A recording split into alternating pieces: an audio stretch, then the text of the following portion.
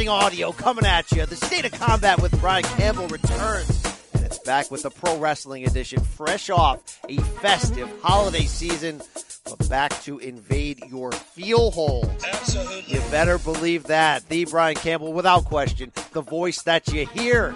Folks, it's 2019. Get yourself fired up. I mean, get in the shower, get in the gym, do something. Take a shower, hit the weights, get a clue. That's what I'm talking about, Big Sexy. We got one heck of a show for you today, recapping the last few weeks in WWE, breaking down the fallout from the official AEW announcement from the Elite, and previewing all things Wrestle Kingdom 13. Yes, Tokyo Dome Friday, the revolution, it's alive, it's well. Like I said, Happy New Year, folks. We are back. With me to break all this down is a man who has never hedged once in his life, despite the audio proof. Let me bring him in right now. Say hello to the bad guy. Oh, yeah. The new and improved back for 2019. He's the Silver King, Adam Silverstein. Hey, now. You can't have audio of something that's never happened, BC. You know that as well as I do. I got Zapruder audio on that. Yeah. One day I will play it. Look, we got a lot that we want to feel. We want to feel that. We also feel bad to start, Adam. We want to start. It's certainly on a down note on the death of WWE Hall of Famer, the late, great, Mean Gene Okerlund at 76. Shot to the gut right off the start. But I almost just want to celebrate because I love this guy. Everyone loves this guy. And for as great and iconic as he was, if you ever had the chance to meet him, and I've been lucky to interview him a handful of times, the sweetest guy. Could not be the more antithesis of his nickname, Mean Gene. The sweetest, funniest, wittiest guy you could come across, like a grandfather, 76 years old. Silver King. This guy spanned eras. How will you remember the great Mean Gene?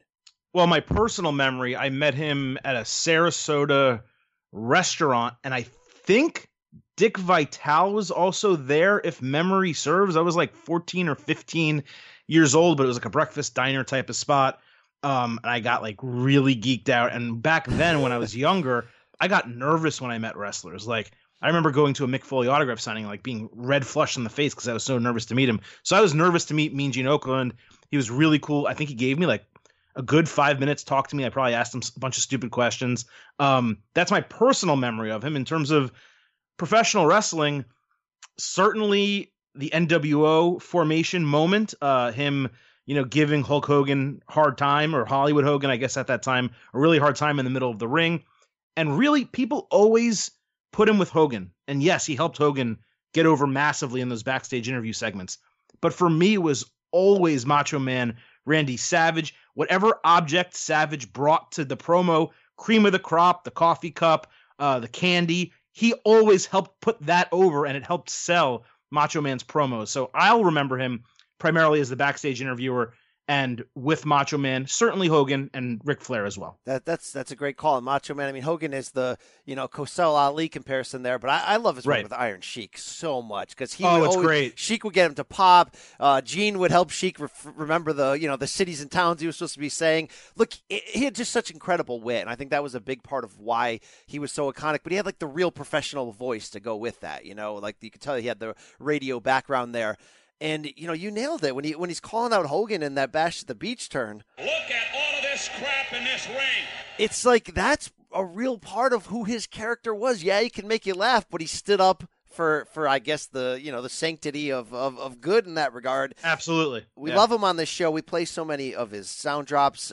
Don't forget last May we were lucky enough to have him on this show for a brief interview when he was doing that commercial with Kevin Hart, and he broke down to us the history, if you remember, about a bunch of his sound bites. But I want to play one right now about the great cigarette story. True, very true. Gene, I want to play one more sound drop for you that always pops us all. Put that cigarette out. 92 Royal Rumble, the infamous Ric Flair interview. The cigarette. What happened, Gene? Tell us the story. Well, there was a floor guy, floor director, who was sitting there with a cigarette in his hand, and I can't have that on my set. Yes. Not that I didn't have a cigar from time to time myself, but it just wasn't the time and the place, and I had to admonish him. I'm sorry to say that it got on the air. And a lot of people figured, what is this all about? Well, it was pure and simple, me admonishing somebody for smoking on set.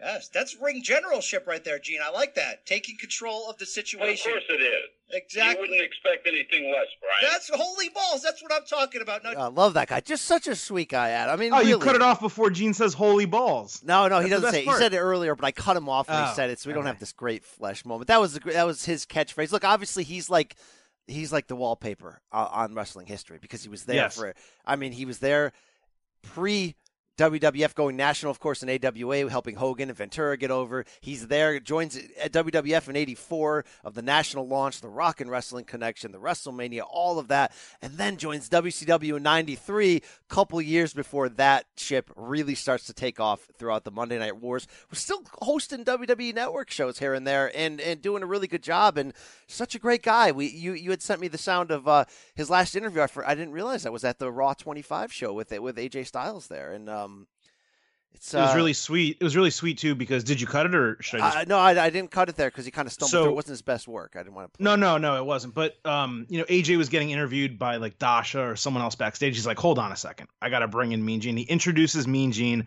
Mean Gene does his normal introduction, one question, and then AJ does well, let me tell you something, Mean Gene, and he you can see him smiling like a child because he always wanted to do it. And then at the end, in a really sweet moment, usually the camera pans back to Mean Gene. At the end of the interview, he gives a straight man face, and then they go away. It did that, and AJ said, love you, Gene. And that's the last, I think, moment on a WWE Network show that we have of Mean Gene is AJ Styles telling Mean Gene that he loves him, and certainly we all love him. It's funny, the cigarette moment you pointed out, because there's another moment from Mean Gene that doesn't really get publicized as much, mostly because there's cursing in it, but he's interviewing someone backstage in WWF. I forget what the situation is. And there's like a Royal Rumble or another pay-per-view like sign hanging behind him. It falls off the wall. He turns around, says the F word, and goes, we paid a guy $200 for that. Well, that's the thing. There's a fun, salty side of Gene for as nice as he is. And a friend of the program, longtime listener of all three shows, Chris Metler, my great friend from Canada, gave me a clip this morning. I'd never seen this during like the last days of WCW when things were just completely falling apart. I remember they had made Gene a heel. They made him like this senile old guy. Remember that really bad faction, the Natural Born Thrillers? Yeah. Check out this real quick interview. You've been pretty good at running your mouth soft so far, but tonight you're going to have to back it up with action. Yo, Gene, let me speak on this, all you cranberries and strawberries. You like my shirt, Gene? You want to touch it? That's enough. Hey, real good impression there, you prick. What about the rest of you pissants? Anybody else want to do impressions? Hell, man, why don't you shut up? What do you call him? Hey, blow it out your ass, O'Hare. I got guys that can take out your kneecaps. I mean, Gene gave you so many great moments. You just go on YouTube and you'll see so many sounds of him popping. Here's a real fun one with Wendy Richter. I want it too, and I had to fight inch for inch to get this, and I'm not about to lay down on my back and let someone cover me. I thank you very much. We're going to be right back. Another real brief one with the great late Alfred Hayes. He is a classic. I think that's what you'd call Brutus Beefcake. Right, Lord Alfred Hayes?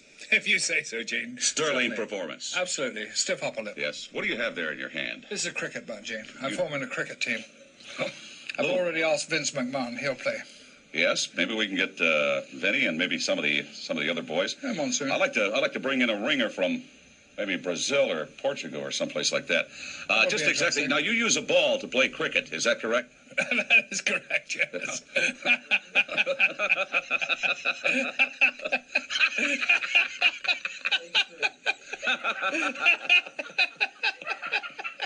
Very informative we are. Let's bring you up to date on the travels of the World Wrestling Federation as we tour the country. Oh, the great Gene.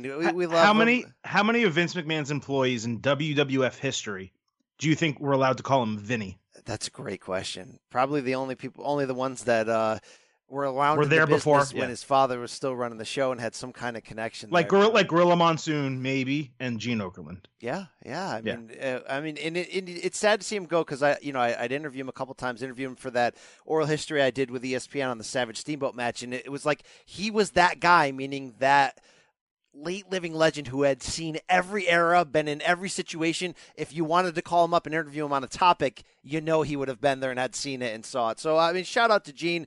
I say goodbye to him on the show, and it's a fitting goodbye. Thank you so much for the time, Gene. You're a treasure to this industry, and it's been my pleasure. Brian Campbell, my sentiments exactly toward you.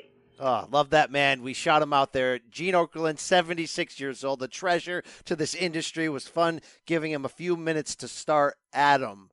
But, man, do we got to get this show fired up, get it going. I don't want to tip my hand or do anything else gross, but I'm really excited about wrestling, Adam, in ways that don't necessarily have to mean Revolution, Wrestle Kingdom, AEW, being the elite. You're damn right. I'm excited about all those things. You're damn right. I am all in on all those things. I'm all in. Are you all in, Brian? Oh, come on. Yeah, I mean, Brandy, whether she's talking about wrestling or real life, for her and I was all in on both of those. But my point of bringing this up, Silver King, is WWE, I'm all in right now. I power watched 2 SmackDowns and 1.5 Raws last night to get caught up. Watched NXT this morning. Wow. So you've said that again. Did you previously watch the other half of that Raw? Yeah, so Christmas week I watched the first half, went to LA to cover UFC and John Jones, and then got back and tried to catch up furiously after the New Year's. And man, am I wrong? Let's just say this, because you're giving away a main event topic, and we need to get into that very soon. But I'll put it very simply. The last 2 weeks of WWE TV, for being taped holiday shows, had no business being as good as they were. It's a great show. There's no other year, there's no other circumstance where 4 taped holiday shows were ever in the same universe as these 4. Like, it's insane. You're damn right. You want to get into this main event and get right into it? Hit me with the music. This is the main event. Now, we're going to save the WWE, and we're going to get to it, trust. But we're going to start with the biggest news from the last few days, and that is the formal announcement of All Elite Wrestling AEW. It was announced on New Year's Eve via an episode of Being the Elite at 3 a.m. Eastern. That's 12 Pacific. Here, let me break down for you what we already know about All Elite Wrestling, and BC, you can then just let it flow from there. Reports are out that Cody will be the executive producer, that the Jacksons, Matt and Nick, will serve as bookers for it. Christopher Daniels, who is a longtime ROH, veteran wrestler, will be an agent, and others that will be joining will be in various roles. Hangman Page obviously is going to be there, the rest of SCU, and really after that, and Brandy Rhodes as well, we don't necessarily know who's going to sign or what's going to happen. They also announced the Double or Nothing event will be the follow-up to All In, basically the first event under the AEW banner. Dave Meltzer reports that there's multiple TV outlets that have early offers on the table for AEW, nothing concrete at all, but he does, because there's so many offers, he does anticipate a deal eventually. The Elite just, I think yesterday, which would be Tuesday, signed multi-year contracts with AEW, and those that they showed were Cody, the Young Bucks, Hangman Page, Brandy, and Mrs. Matt Jackson's wife, who does a lot of behind-the-scenes stuff. There's no immediate working relationship with New Japan Pro Wrestling. There's no news about Kenny Omega possibly joining them, and really, I think we'll get into this, but Wrestle Kingdom 13 might tell us a lot about what is going to happen relationship-wise, or whether these guys, Cody and the Young Bucks included, and Hangman, will actually still be in NJPW. More details, BC, will be announced on January 8th at an event that's next Tuesday in Jacksonville. That's where we are. Tell me what you think. Isn't that the same week that WWE's in Jacksonville, by the way? WWE has a SmackDown there, I think, the same day. Yeah. That's not a coincidence, brother. In Jacksonville, you know what also is not a coincidence? Chris Jericho getting tickets to the Vikings game last week, putting out a picture of him and his wife, and thanking the son of the Jacksonville Jaguars owner for getting him those tickets. And all of these are not coincidences. They are all connected, and they are all connected to my feel hole at the moment.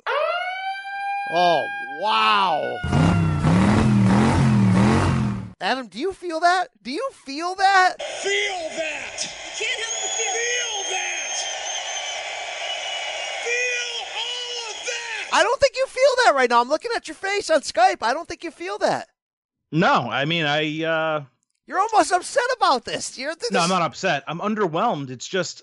Oh, here we go. Here's the problem. Here it is. Go ahead, Silver. It's not their fault. It's not their fault. But the problem is we knew about it. Put a black lining on the silver cloud. Do it. I love that I can't speak when you ask me a question. It's always fun.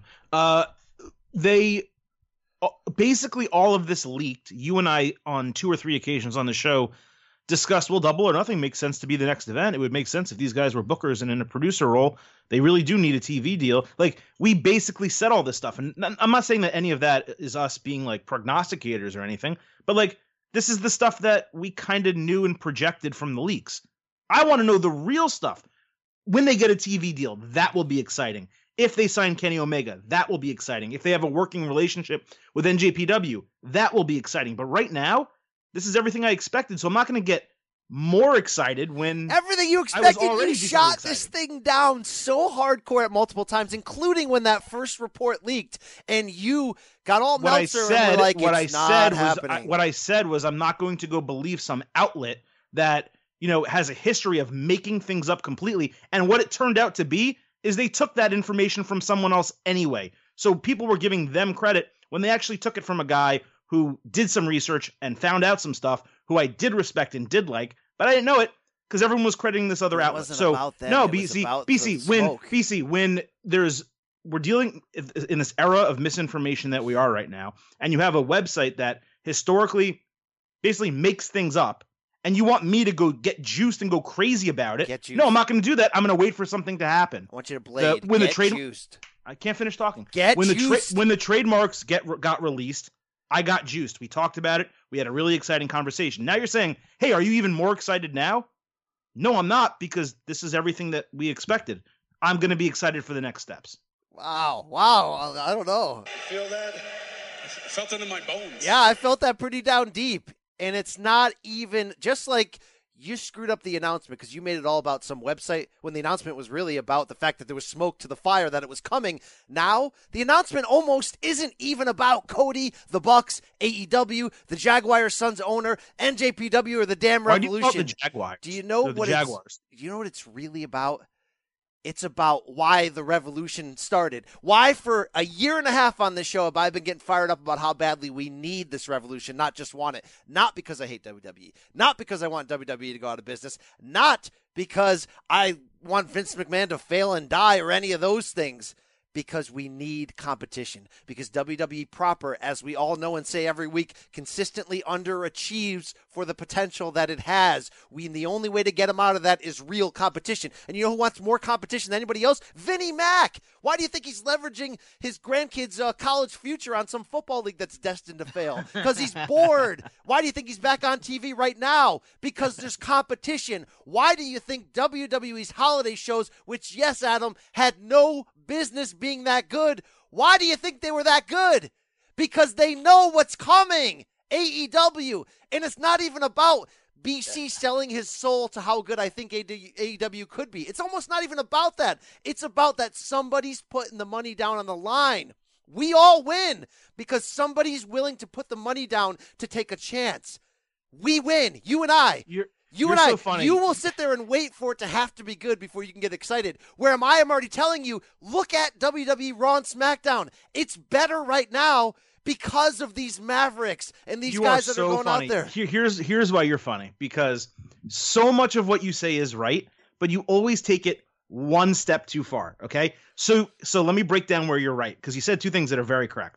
Number 1, the competition that this could bring, the fact that it's a real organization with real money behind it, that is exciting. That's really damn cool. And if they start signing people up and start taking people who are underutilized elsewhere and utilizing them correctly, and they book good storylines and they do all those things, that's fantastic. Not just for AEW. It's fantastic for WWE because they're going to need to compete. You're 100% right. But if you're freaking crediting WWE's last couple of weeks to an organization that doesn't exist yet, and you think like WWE is getting out ahead of it, no. The reason why the WWE product has improved over the last 3 weeks is because their ratings hit all-time lows, and they said, holy crap, our ratings are hitting all-time lows, and 10 months from now, we're about to start on Fox. We can't have this. No. Oh, and by the way, we're going into our biggest season of the year, the Royal Rumble and WrestleMania, when things always naturally get better anyway. So you cannot give AEW credit for WWE improving today. Now, when AEW starts, if their product is significantly better and exciting and it's taking viewers away, and then WWE steps up their game even more, then you'll be 1,000% correct. On that. BC, I knew you were going the last there. 3 weeks have nothing to do with AEW. They actually have everything to do with it. And I knew you were going there, when in reality, if you look back over the last couple of years and go through the Meltzer rags, they always approach record lows during their self-imposed lull times when they stop caring, right? Football season, post-Mania. So this would have happened anyway.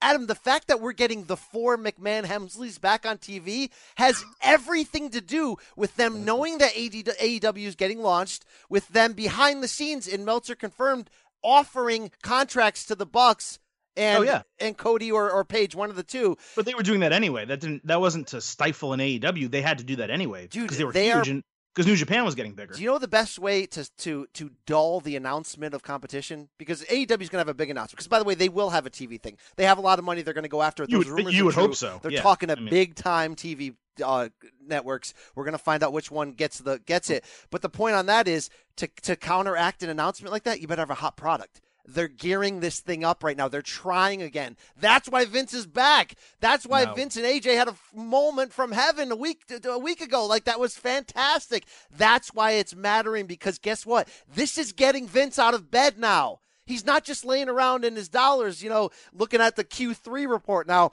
This is what he lives for. So you're telling me an organization that doesn't exist, that has people who have never, outside of one show, never booked and produced wrestling before, is keeping Vince up at night and getting him out of bed and getting him excited about competing again. Yes.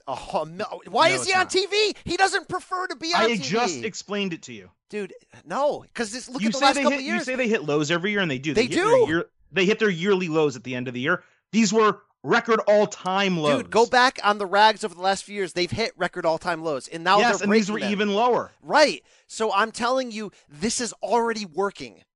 The Revolution, what that is it's rising tide, bringing all the ships up. Every wrestling organization is doing their best work ever right now. And everyone's forcing each other into competition. What we need is a real number 2. We're getting it. That's true. And everything you're saying is true. Like, NXT is only as good as it is because of the indie scene and NGPW. I totally agree. But AEW is not causing Raw and SmackDown to be better now. I think it could 1,000,000% in the future. causing them to be better right now. It's not. You're taking it way too far. Why would and this WWE... is why I get tweets being like, man, you really tolerate BC's fanboy revolution addiction. Yeah, I swear to God, I got tweets about that. You guys can all keep ripping me in the media waves. He disrespected me and my family through the media waves, Yeah, and that's fine. And it is tolerating, and it is frustrating because I am not 150%. You're not even 25%. Right, you think I'm at 25% because I'm not going overboard to the level that you're going above and beyond, going insane about it. Fans don't get to see your DMs. I see them. I see your Slack messages when you. I try to tell you to calm down, just like I do on the show. It's the exact same. It really is.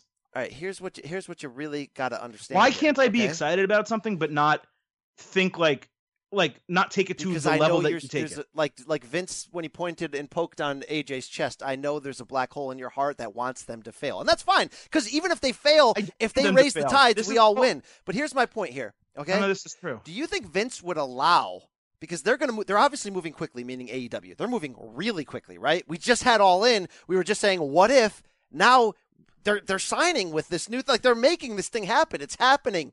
Do you think Vince is going to allow that January 8th press conference to happen when his product is mailed in and sucks? No. That's why he got out of bed to get back on screen. That's why he took another bump from AJ. He's not going to let that happen. If they're going to launch, he's going to be putting his best foot forward. He's not just going to mail it in while they rise up, because then all the angry people... Of course he's not, BC, but... So that's why this is back. They have inside sources. They knew this was coming. This isn't a surprise to WWE. How do you not see this, Silver King? They knew there was a January 8th press conference and no one else did. But they knew. Yeah, wrestling's a small circle in real life. Everyone talks. Okay. That's why Meltzer has a career, by the way, because everybody talks, okay? Well, he didn't report it. Right, he got it wrong. You and him are the only two that got this wrong from the beginning. Everybody else knew this was happening. I got nothing wrong, BC. The revolution is real. It's in your face. It's in your ear hole, Silver King. It's coming. And again, whether it succeeds or not, the real quote-unquote succeed is making WWE better, because we deserve that. We put a lot of time as fans into this. This news is big, but you're right. Kenny Omega is the key factor in this. Okay, it's not just Jericho's just Kenny. Nice. Like Kenny brings Kota with him. It's a 2-man. Correct. There you go. And I'll even extend it. It's Kenny, Kota, and the potential of NJPW guys. You're right, because those are the best wrestlers in the world. Let's not I love Matt and the other young buck. I love Cody, and they are the geniuses. They are the Han Solo and the Luke Skywalker of this revolution, but they can't do it alone. Obviously, they need those guys. So how it plays out, hopefully we find this out on September 8th, will be key to the future. Will they be able to rent these NJPW guys on the side while they also contribute to the big NJPW pay-per-views? It all comes down to what this new thing looks like.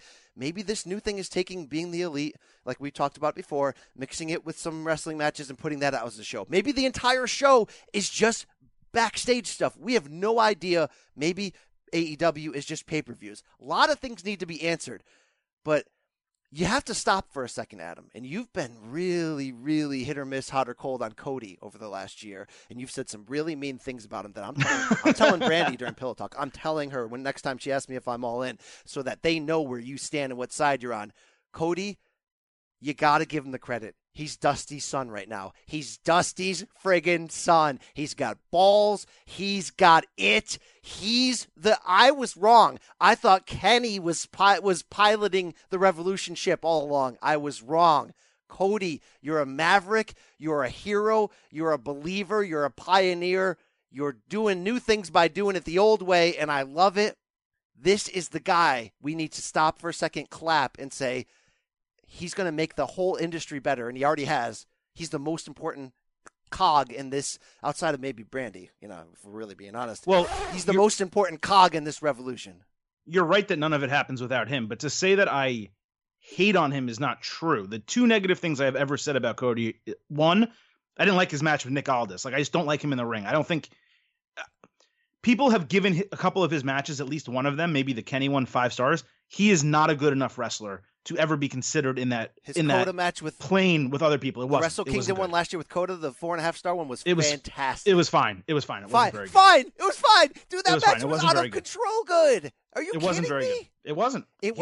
I don't like him as a wrestler. Why can't I disagree with you? Because you make outrageous claims and you think the show can keep going. I don't like him as a wrestler.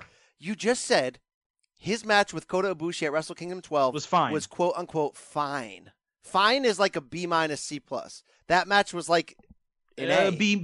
Yeah, it was a B-. Wow, I wish it's sort of like every good thing that happened. He had one really good move, the crossroads on the ring apron. Everything else in that match was Kota. You ever go over someone's house, like your wife or girlfriend meets a new friend? They're like, "Hey, come over. You'll love her husband." And you go over there, and you're like, "You know what? I'm going to hit it off with this guy. We don't know each other, but I'm going to go and get top shelf IPAs, like top shelf. Like I'm getting the good stuff, the stuff you got to wait in line in the woods at that brewery that doesn't sell in the stores, that kind of IPAs." And you show up and you give them to him and he goes, "Oh, thanks." And then he opens his fridge and he's got Miller High Life, like 45 cans in the fridge. All right. He can't hear Jimmy. You just wasted, dude. You just wasted all. Like he can't hear Jimmy. Don't be that guy right now. Don't miss out. That is one of the worst things that you've ever said on this podcast. You just said Cody Kota was fine. It was. It was the best match of his career. It was fantastic. You know what? It might have been the best match of his career. Yeah, it was like a 4.5-star match, and him beating Aldis was arguably the moment of the year. That was a bad match that told a good story. So my criticisms of Cody, getting back to it, my criticisms of Cody are I don't like him in the ring, which is a fair opinion. It's my opinion. It's not right or wrong. It's my opinion. And I thought that whether you want to call it a shrewd move or a lucky move, and that depends on your perspective, him getting in with the biggest faction and biggest group in independent wrestling did a lot to help him become relevant on the independent scene, aside from having his name. Now, that said, this has definitely been a mutually beneficial partnership with Bullet Club. So if he thought that's what he was getting, some notoriety and some bookings and so on and so forth with them, well, guess what? All In and All Elite Wrestling and all this stuff doesn't happen without Cody, because he has a mind for the business that I will always respect. And it's clear that him in the producer role is the best possible move for AEW. That is something I absolutely love. And not because it probably will get him off the screen a lot or some or whatever, but that's the role that it seems like he's been destined to have. And that gets me excited for him to have that. The Jacksons being bookers, again, I like the Young Bucks. I like them more than I do Cody in the ring. I don't love them as wrestlers, but I think as bookers, as TV writers, they're doing a great job. So if these three people being put in position to really succeed at what I think they're best at, I think that's very cool. My biggest concern about AEW is the roster, because they can go out and sign some independent wrestlers and get a couple people here and there, and WWE people whose contracts expire, some mid-tier, bottom tier. Yeah, maybe a couple come over. Maybe they do get Chris Jericho. Maybe they convince CM Punk to make a surprise appearance or two. All that's pretty cool. Get Neville. But you need and Neville and Pac or whatever his name is. All that could be cool. But you need a roster of consistent talent that you're going to have. And if it's basically the equivalent of like ROH dudes, that ain't going to work for me. No, I'll agree with you. If it's no Kenny and no prime NJPW guys, it's going to be a super ROH show. That's all it's going to be. It's going to be like an ROH super show, and it's not going to cut it. They've got a big opportunity here to make it matter. So what AEW needs to be for me, Adam, I think it does need to be a weekly product of some form. Now, like it doesn't. You don't have to follow the WWE. Yeah, I don't think they're going to stop. I don't think they're going to stop doing their show or an equivalent of it. And look, they got a sense of humor, and there's a lot of nostalgia in there. They're funny in what they do. It works.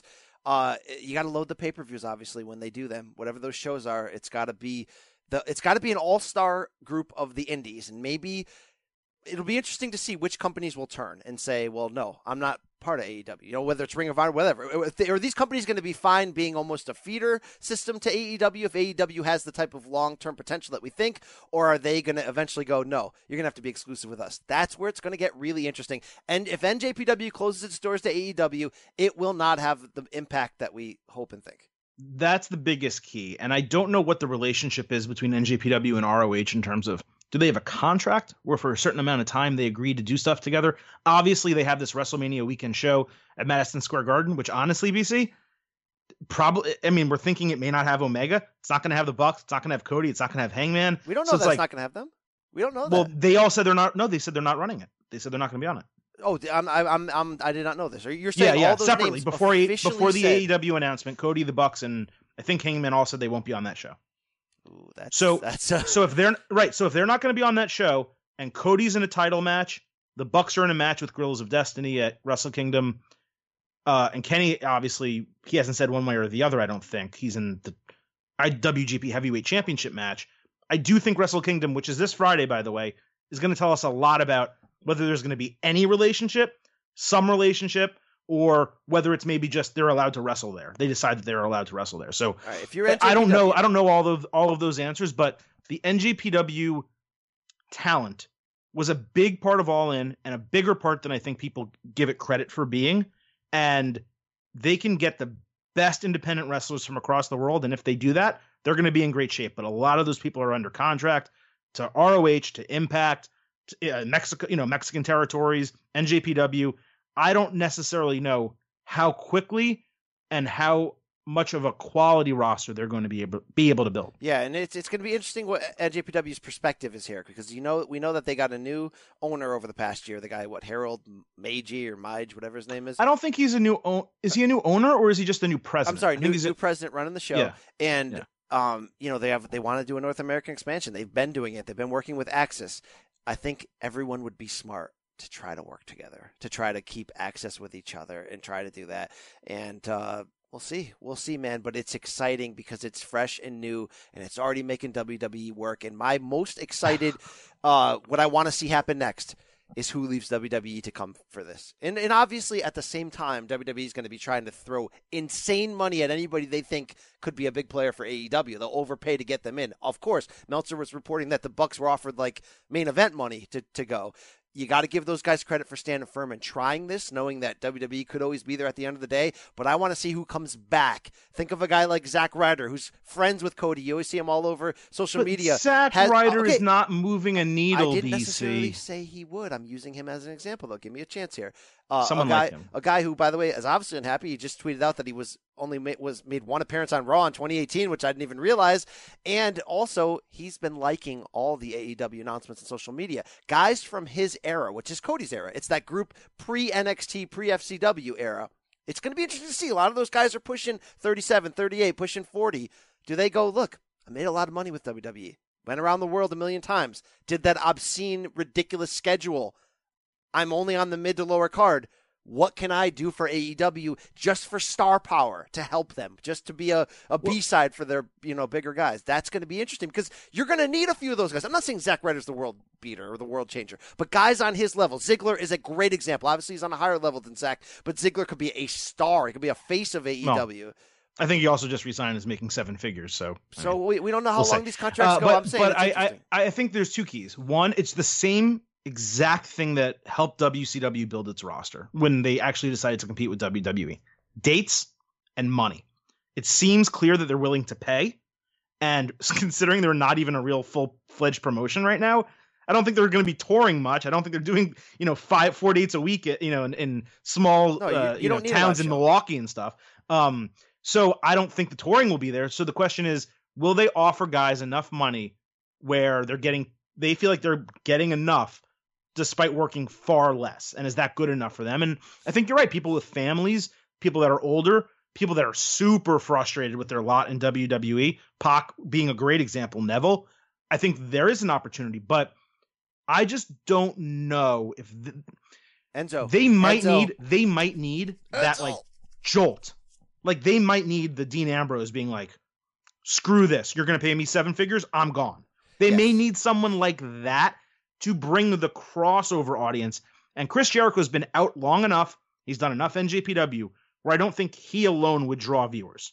No, he was a big part of 2018 step forward in the Revolution. 2019, he's a smaller part. He could be an important part, but he's a smaller part in that. You're right. You need a somewhat close to his prime Ambrose level name. Obviously, even though Punk's older, that would suffice because, he hasn't been in the ring. It would help. Somebody on that level needs to come. I don't know if people are going to quote unquote sign with them though. I think it all comes down if their weekly show involves wrestling, whether it's live or taped, then you need to quote unquote sign people. But if that weekly show is more about skits and whatever and the elite, and really what AEW is more about building toward these pay-per-views, then maybe you don't need to sign these guys. Maybe then if somebody like a Neville, you say, okay, here's the deal, Neville. You're going to work part-time dates in ROH, part-time dates in Japan, and then you're going to do all of our majors. And that could, that could be the thing. But don't forget, AEW is now operating as competition, major competition. Forget WWE. They're not competing with WWE yet. They're competing with ROH, Impact, PWG, some of these smaller promotions, the UK promotions, etc. So whereas people were okay to lend talent out and sign waivers for them to go play an all-in, have fun, and be in that world, they're not going to be so kind to just say, oh, yeah, go ahead and work AEW, make that place better. Oh, and when your contract comes up, leave us and sign with them. They're not going to be that happy to do that. So they're facing an uphill battle. I don't think enough people are understanding how difficult this may be. And that's not to put a damper on it. It's to say if this works, they're going to get and deserve a ton of credit because there are so many obstacles. And these guys may have been in the industry long. They may have, and they have been. They haven't run a promotion. This is very, very difficult. And Tony Khan, he may be rich. He may have, done TV deals. He may be working in sports. He's never worked in professional wrestling to this level before. So a lot of new people taking a lot of first-time steps. Whatever network decides to invest and actually give them a deal is taking a massive leap on a one-time show that had a shitload of production help and a ton of other help talent-wise. And don't put it all on one show. And by the way, BC, and I always say this, it took them 12 months to do All In. All right. They're going to have to start doing shows. You love taking shots at them for no reason. No. I'm not taking shots. I'm saying a TV network that decides to get behind this is taking a major leap on a couple guys who took a year to build a single show. Okay, that's all I'm saying. Let's be honest here. It's not one show that they're buying if they make a deal. They're buying the fact that these guys are that's what I'm saying. Dominating merch because of this self-made YouTube show that's you know what I mean? Like that. So they're doing. So what I'm saying is maybe Cody and the Bucks are going to do things differently, and we'll see what that different means. And I think one thing that you underscore is the schedule and life in WWE and how demanding it is. If you can get somebody off of that schedule and say you're going to make 3/4 of what you used to make, but you can take a month off at a time or whatever, that's going to matter to these guys that are older. Absolutely. 100%. So, hey, we'll see it, man. A lot more to know, but like I said from the beginning, for the revolution the end game to be real, these steps have to happen. So look at these freaking steps, man. We had a year ago at this time Jericho and Omega, and it mattered. It made Wrestle Kingdom real. We had the greatest match of all time, probably, Okada Omega 4. We had a couple U.S. shows with NJPW. Then we had All In. It's happening. Silver King's happening. Yeah, no, I would say, more than me being excited about the New Year's Eve announcement, I'm excited, just like you said when you opened it, at the time of being a wrestling fan, the options that we have. And I'm really excited that if AEW does work and it's pretty decent, I don't even have to think about Ring of Honor or Impact again. Like, because I occasionally will like dip a toe into those and then get extremely disappointed every time I do. If this actually starts working, I'm never going to think about it again, and that's the problem they're going to face. Ring of Honor fills the hearts of a lot of people, especially the people who were going to the shows during the Rollins, Daniel Bryan era and all that. But the reality is they're playing to 1,800-seat arenas. They're a feeder for the All-Star Elite Indies, which is going to be AEW. And their booking is terrible. I don't know about terrible. No, terrible.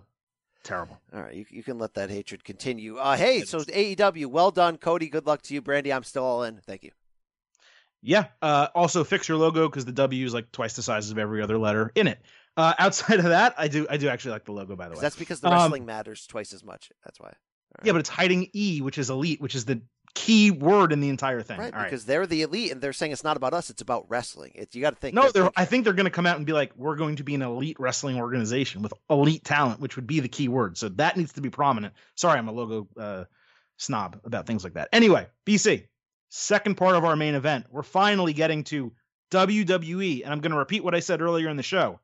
They put their best foot forward that you could ever ask for with taped programming. They gave us 4 really solid episodes, 2 which you might consider great. They taped them for the Christmas holiday and for the New Year holiday. Last week we didn't do a show. We had our Wrestling Awards edition, so we have a lot to talk about regarding WWE. But do you agree with my general premise here? WWE, they promised us fresh faces. They promised us new matches. In my opinion, they have delivered since that promise.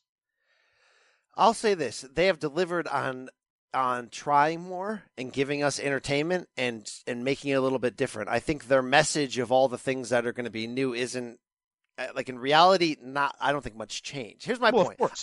Like, they came and said everything's going to change. No, it didn't change. They just tried harder, and they put the McMahons and Triple H a little bit more forefront. And although in the beginning I thought it was a little too babyface-ish, the last 2 weeks, man, they turned it around, and it's good. I want to watch it. It's good now. There's intensity. They're making these segments and matches matter. There's real intensity. Yes, there's some creative matches, but everyone that's new really hasn't arrived yet, to be honest with you. So that's not all true. But when they were talking about new, BC, they weren't really talking about just adding new people to the show. They were talking about putting people on TV who aren't on TV, and that's what they've done. I mean, We'll get into some specifics here, but over the last 2 weeks, we've seen featured the Revival, Apollo Crews, Andrade Cien Almas, and Zelina Vega, the Good Brothers Sanity, Mustafa Ali, Mandy Rose, and Sonya Deville, and that's just some of them. We've also seen people in matches that hadn't been on TV. We're seeing the return of Nakamura to TV despite him being the U.S. champion. We're seeing a lot of other things happen, so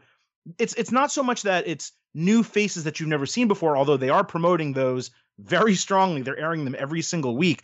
What it is giving us episodes of TV that are not Baron Corbin versus Finn Balor in the main event 4 weeks in a row. Yeah, so they're not mailing it in is the ultimate thing here, and I'm proud of them for trying, and I know the reason why they're trying. We just went through that, and I'm happy. It's not their best foot forward. It's a strong foot forward, though, and it's about damn time, and I'm really entertained, and there is a fresh, and specifically on SmackDown, which already had a different feel, obviously. That was a product that really had consistently entertained us. We're really mad at Raw, if we're going to be really honest, but right.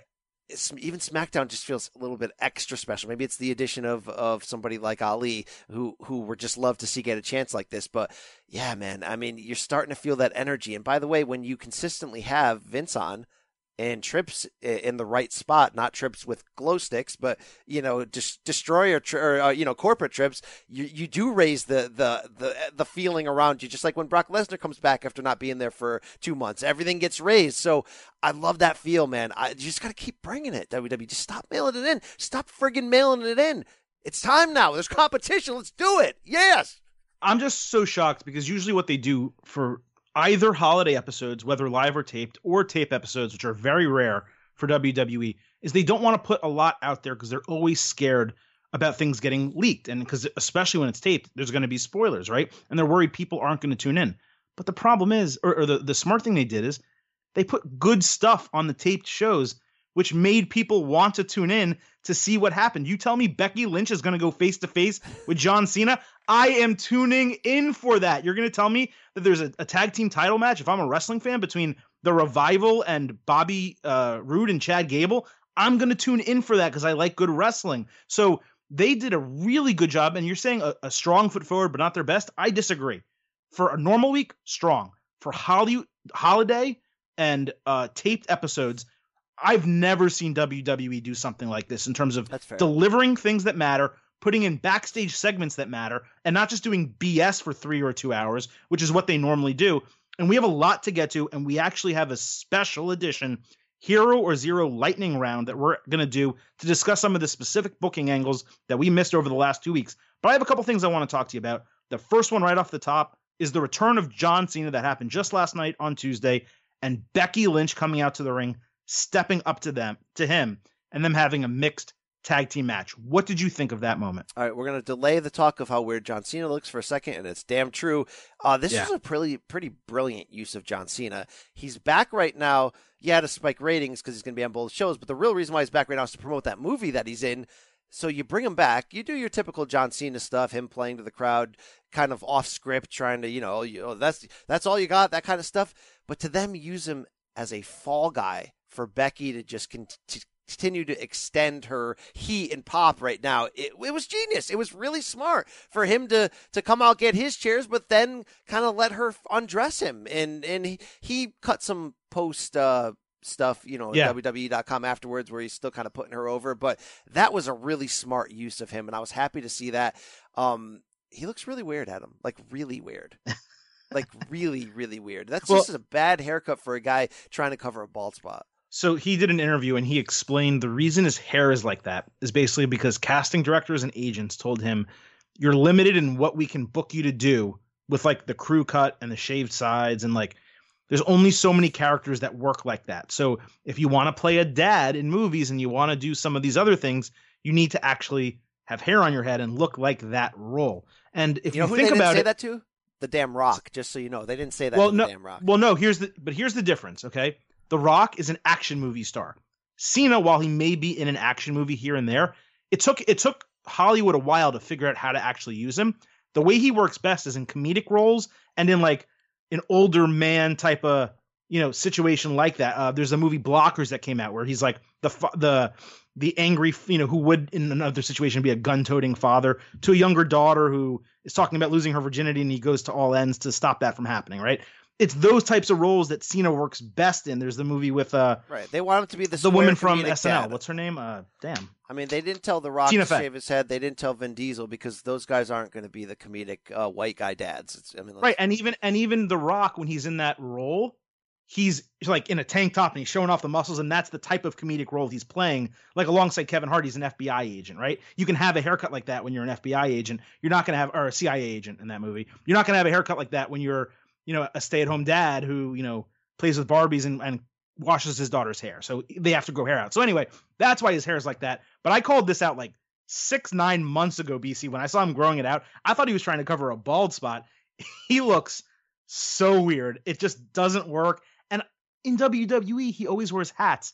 Why wouldn't you just wear the hat? I don't know. It didn't make sense. They're still trying to preserve the essence of who he is. He just won that Sports Illustrated Muhammad Ali Humanitarian Award, which is, it's worthy. By the way, he does great stuff for charity. But I think that now that he's 41, can we get out of jorts? Can we get away from that? Like, I know he's not doing these type of things anymore. I'll beat his ass so sore, it's like he did a prison tour.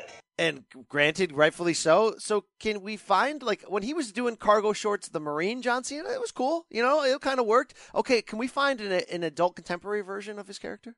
Was he wearing jorts, like jean shorts on Tuesday? Yes, he was. They weren't like the cargo, like the straight up jorts. Yeah, that sucks. Yeah, they should go back to the cargo ones were cool, and I think that totally works. But anyway, this segment was fantastic. I think we've now seen John Cena and Edge put over Becky Lynch in similar type of spots, which I think is incredible. They are really pushing her. It's no longer like, oh, maybe they'll push her and then she'll fall to Charlotte and Charlotte will face Ronda Rousey. No, they're going all in with Becky Lynch, and good for them. Becky Lynch was fantastic, not just in the segment where she like actually ripped Cena, and at the end where he went to shake her hand and she did "You Can't See Me" and walked away, which, by the way, don't want to talk about feel spot. That was feel spot for me. But like tagging him in by slapping him across the chest, pushing him out of the ring so she can get the pinfall. It was great. And kudos to WWE for putting her in that spotlight. And I am the man. And you are, Bex, but Vega and Almas were also pretty damn good. And I wasn't that excited when they teamed up Bex and Cena. Not that I expect them to have a match, by the way, but I was like, all right, this is formulaic WWE.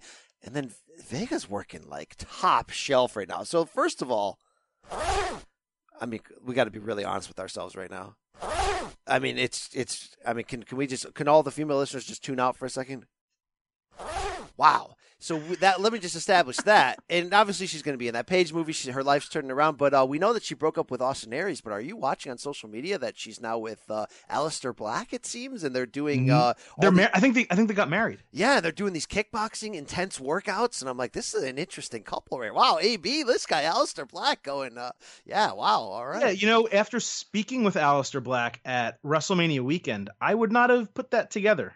Those two. Well done. Well done. But well done. Well done. You did mention the match, which I thought was pretty solid. And you know what? One of the reasons I love WWE TV over the last 2 weeks, they gave us a lot of really high quality matches. I'm not saying 5-star matches, but like 3.5, 4-star, solid 3-star matches. I'm going to read off a couple. I'm curious if any stuck out to you that you want to mention. You had Ronda Rousey and Natalya, the main event from Raw 2 weeks ago. Finn Balor and Dolph Ziggler. The Rude Gable revival match I mentioned. Mustafa Ali against Andrade Cien Almas last week. Ali won that. The 6-woman tag team match this week with the Boston Hug Connection and Ember Moon against the Riot Squad. Holy crap, in my opinion. And the fatal 5-way number 1 contenders match that ended SmackDown on Tuesday. All right. I power watched so many episodes in a row that I fast forwarded through a lot of the 6-woman tag and I think even Balor Ziggler. I'll say this: so the 6-woman tag this week on Raw. I was stunned how good it was. Really, I'm intrigued by that. Ali Almas was fantastic. I loved it, but it wasn't even as good. The best match of that group and of the last 2 weeks is that Fatal 5-way. That thing was a pay-per-view match. That was fantastic. And here's the thing. I don't like when we do really good Raw or SmackDown main event matches that mean nothing. When it's just like, oh, we crossed paths earlier in the show, so now we're going to have a tag team match later. This match mattered. You're setting up Daniel Bryan's opponent for Royal Rumble. It really mattered coming off of what we're going to talk about between McMahon and AJ Styles, and to have it be that good, to have AJ and Rey Mysterio be in the same ring for the first time ever, to have Ali try to match his skills with those contemporary legends. Loved it. Like, we could do a whole segment on that match. I loved the crap out of it. I thought Rousey and Natalya was interesting. It was more of a time filler. They wanted to give them the showcase. It was very rest hold heavy. I get the story they were trying to tell with the wrestling on the mat, and there were certain parts that were good. Certain parts I certainly had to fast forward through, knowing what I was up against, watching 18 hours of wrestling in the span of about 8. But yeah, man, that Fatal 5-way changed my life almost. It was so good. So Rousey and Natalya, I agree with you. It was slow at parts, but they had a lot of time to fill. I thought the finish was fantastic. Both the storytelling, it gave Rousey a little bit of character, which I appreciated. It showed that she does have 2 sides to her, and they actually paid that off this week by showing her backstage, like stewing, like, rubbing her fists, like getting ready to fight Natalya and Tamina. So you saw like badass Rousey this week, caring friend Rousey last week. Yet she still beat Natalya, and she reversed the sharpshooter into the armbar, which, come on, like, it was pretty awesome. Balor Ziggler, good match. Rude, Gable, and Revival, it just gave us a taste that there are good tag teams in WWE, and they can put on a good tag team match. The finish to that was fantastic. Ali Almas, very good match. The 6-woman tag match this week, they're really setting up the women's tag team division pretty strong. I think you see it with Mandy Rose and Sonya Deville on SmackDown. The Iconics certainly exist, and the Riot Squad and Bayley and Sasha. I'm all over the place this week. But this 6-woman tag team match basically showcased that the women in WWE, or at least Bayley, Ember Moon, and Sasha Banks and the Riot Squad, know how to do tag team wrestling just as well as the men. I don't think I've really seen a women's tag team match that good before. Wow. It was really good. It was really good and exciting. You should watch it. All right, I'll watch it. But you won't, because anything I recommend, like the Mae Young Classic. Hey, I got some DMs, by the way, from people saying the Silver King was right. You got to watch those Mae Young Classic matches. So they're amazing. But finally, the Fatal 5-Way, like you said, it was fantastic. It not only set up Royal Rumble, I think it set up a WrestleMania match too, and it showcased everyone in the match extremely strong, including Ali and Joe. All right, you mentioned the Raw Tag Team division. What did you make on the Being the Elite episode over Christmas of when they had a fake Triple H there, which I thought was kind of well done, essentially offering them contracts, which was a mirror of what happened in real life, and they wrote a letter back to him rudely saying no, but in that letter they wrote, we saw what you did to the Raw Tag Team division. What'd you make of that? I mean, they're right. They're right. I was surprised they took shots. So I don't think that AEW is going to be like calling out WWE every week. In fact, I think it would be a major mistake if they do. But I wouldn't be surprised if there's references, here and there. It seems very likely that like a team like the Revival will wind up in AEW and have the feud with the Young Bucks that everyone's always wanted for a long period of time. So I think they might be maybe teasing something like that. I don't know their contract situation, but I thought it was a fair statement. I mean, it's terrible. Like, there's good talent, but they haven't been using them. And we've talked about it before. The SmackDown Tag Team division is overloaded. It's not even, it's not fair. It doesn't work, but that match was really good. I want to tell you something that's happening right now, and I'll tell you why. Finn's getting a push right now that we kind of all wanted and hoped for him after they kind of screw him over for about a year and a half. And they're giving him that push right now. No, they're not. So that. No, they're not. He doesn't get to an unhappy level where he goes, you know what? Why don't I go back and join my old friends? He loves, you keep perpetuating this thing with Finn Balor. In interviews and according to other people, Meltzer, etc., he loves WWE. People keep talking about like Nakamura going back to NJPW. Nakamura loves WWE. These guys like being there. Why would you give a guy a reason to be unhappy during a season where something new is happening that people want to be a part of? So here's what I'm saying. I don't know Gallows' and Anderson situation. I don't know if they're going to stay with WWE. They also love forever. WWE. You don't know that. You don't know they that they told us. I was in that interview. I didn't come across out of that interview going, they came across as frustrated with their booking, but so here's what I'm saying. I'm not going to try to speak. Carl Anderson has said a million times he loves WWE, the money he's making, he gets to see his family, blah, blah, blah. Well, he doesn't get to see his family, first of all. But second of all, I'm not going to try to speak for Carl Anderson and his family situation in terms of the money that he needs. But I'm going to say this. I wouldn't be surprised if they went. If AEW became a thing. Okay, so we'll put that out there. You just said you wouldn't be surprised if the Revival did. I have made many speeches on the show. Hey, Finn, would love to see you go back there and do some awesome stuff, but they're probably pushing him and will continue to, so that's not a question or a thing. I want to ask you, Adam. Don't get all mad. I want to ask you, what's the name from WWE that would shock you the most? And I guess I don't mean shock you the most, because you could just say Roman Reigns, right? And Roman Reigns is not going to AEW. So that's not. So we're turning our WWE segment into an AEW segment. I wanted to say, is there a name from WWE that if you heard it, you just what if the New Day was like, collectively we're out, we're going over there? No, that wouldn't surprise me, although I think they're really happy to. Seth Rollins would surprise me. Yeah, that's probably the because people used to always say, what's the one baseball player that would surprise you the most if you found out he was on roids? And we'd always say Jeter, right? We'd be like, it's Jeter. Rollins is the Jeter of this answer. You're right. That's interesting. Well, I mean, Rollins is better at his job. I love Jeter, but Rollins is. I forgot Rollins is the best in the world. I forgot. Yeah. Equivalency. I love that you could just. Rollins would be the one who would surprise me because he's so young. They push him so hard. Even when he's not getting main event pushes, he's getting pushed. Fans love him. He sells a ton of merch. They obviously are bought in. So it would have to be them coming and being like, we'll give you $5 million a year.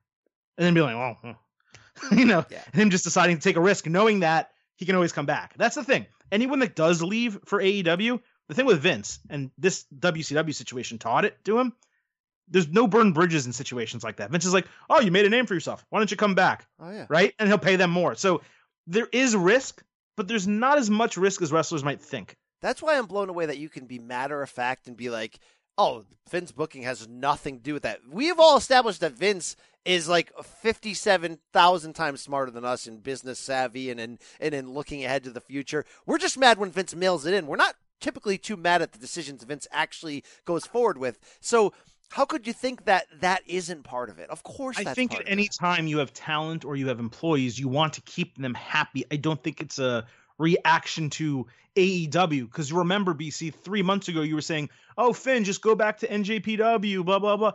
It was the same exact, you're literally giving the same speech substituting AEW for NJPW. From multiple interviews and from reports from Meltzer, PW Insider, all these guys, Finn, Nakamura, the guys that left that came together, really like being in WWE. That doesn't mean they won't leave. I'm just telling you what's been said about them. And look, the fans have reacted incredibly to Finn Balor. Now, if you told me Nakamura might go back to Japan, I might believe you a little more, because fans like him, but there's a ceiling with Nakamura, right? There's the speech barrier. There's Finn Balor. The fans want to be world heavyweight champion. I don't think WWE would let a guy like that go. And I don't think a guy his age in that position, again, he may look 28. He ain't 28. I don't think a guy his age in that position, making the money he's making and who has the potential for the push that he might get, would just be like, and now I'm going to go to this upstart company over here and do that. Well, it's a combination. Again, it would be I'll go back to Japan half the time and I'll do AEW the other half, or work in Europe the other half. It would be a full-on indie thing. All right, we can't AEW this whole show. Can we talk WWE, because that's what part of the segment we're in. Is there anything else you want to say about, before I get into this Hero or Zero that I've put together, any of the matches or people that you've seen over the last 2 weeks that we're not going to talk about? In fact, you know what? Let me tell I don't really have written down Drew McIntyre anywhere. You have any thoughts about that? Yeah, I mean, they're protecting him and giving him a monster push. He's the key is, how big is this push? What is he doing at Mania that's going to justify the protection they've given him? And the protection's been great. He is so damn strong right now. And did they need that steel cage match? I thought either no, or if they did, it should have been a pay-per-view. But hey, it was entertaining. They opened Raw with it. It was like a 4-segment match. They went for it. And again, at the end of the day, he not only looks strong, he goes back to the well twice and destroys Dolph Ziggler. So it's full message in your face. This guy's next. What does that next mean, though? Is he going to be, if Rollins goes over Lesnar at Mania, like some people suddenly think, does that mean it's going to be McIntyre Lesnar next summer? I don't know. It'd be, or McIntyre Rollins. I think it's time to push him to that level and find out who he can be, because you're giving him a hell of a setup. Yes or no, is McIntyre in the Universal title match at WrestleMania? I think no right now. I say no too. A lot of people think we're going to get like Braun McIntyre or Brock McIntyre or a triple threat between all three. I don't know why we would do that, but that's what people think. I think it's Rollins Lesnar. I'm sticking to that. You know what, BC? Let's get into Hero or Zero. All right.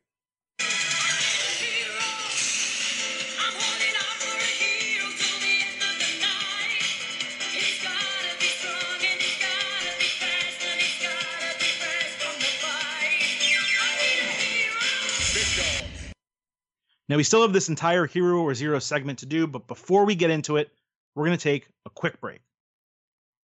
All right, we're back, BC, and we're going to kick off Hero or Zero. And by the way, these are all about WWE booking decisions over the last 2 weeks. This is a real lightning round edition of Hero or Zero. BC, we're going to start off with Rusev defeating Shinsuke Nakamura for the United States title 2 weeks ago. What did you think? Was it the right decision? And how'd you like the match? Hero or Zero? I'll give it a hero. The crowd popped necessarily. They built up that finish pretty nice with a bunch of near falls to get to it. It was sort of a holiday fun moment of a guy who deserves it. I'm going to go with hero on there. It looks like the feud's continuing. Let's see if they can do some fun business together. It was pretty cool. He won it on his birthday, on Christmas, and on Rusev Day, no less. So definitely a hero. And it seems like they're giving him that mic time to actually come across as a real person with Lana on his side. I love it. Hero. Can Lana go back to the full-on business cash suits? I mean, can we? No, I like the way she looks now. It's better. I'll go back to 2015. I'll go back all right, we'll stop. We'll save this debate for the After Hours version one day on Patreon, really, where we lose all of our souls and listeners. All right, Adam, Hero or Zero. Triple H came out on Raw and provoked his old rival Seth Rollins, provoked him into anger and fury. Hero or Zero on where this is headed. Oh, man, I'm fired up for this. Triple H and Seth Rollins head-to-head do business together. It works. There's the dynamic. There's the long-term storyline. And even though they just kind of touched on it a little bit, that wasn't really what this was about. It was a little similar to the next Hero Zero question that we're going to get to, and that took me a little off. But any chance that you can get Seth Rollins fired up and you can get Rollins to cut a promo like he did on Monday night, that's a main event promo, that's a main event performer, that's the guy I want to see as the next Universal Champion. That, to me, that segment told me he will main event WrestleMania against Brock Lesnar and win the Universal Championship. Wow. Or main event against Braun Strowman, whoever, it doesn't matter. He's the Universal Champion coming out of WrestleMania, hero. Wow. Yeah, it gave me similar feels on like, okay, this is the turn for main event match of Mania. This is fantastic. I like the writing too. You know, you have a shot in there where he's calling out Brock necessarily, and then he's sort of defending himself well in the fact that he's been there every week and all that stuff. It was really well done. I mean, the chemistry was great. Again, this is a part of, if you're going to bring back the McMahon Helmsleys, let's do stuff like this and not backstage babyface stuff. Loved everything about this.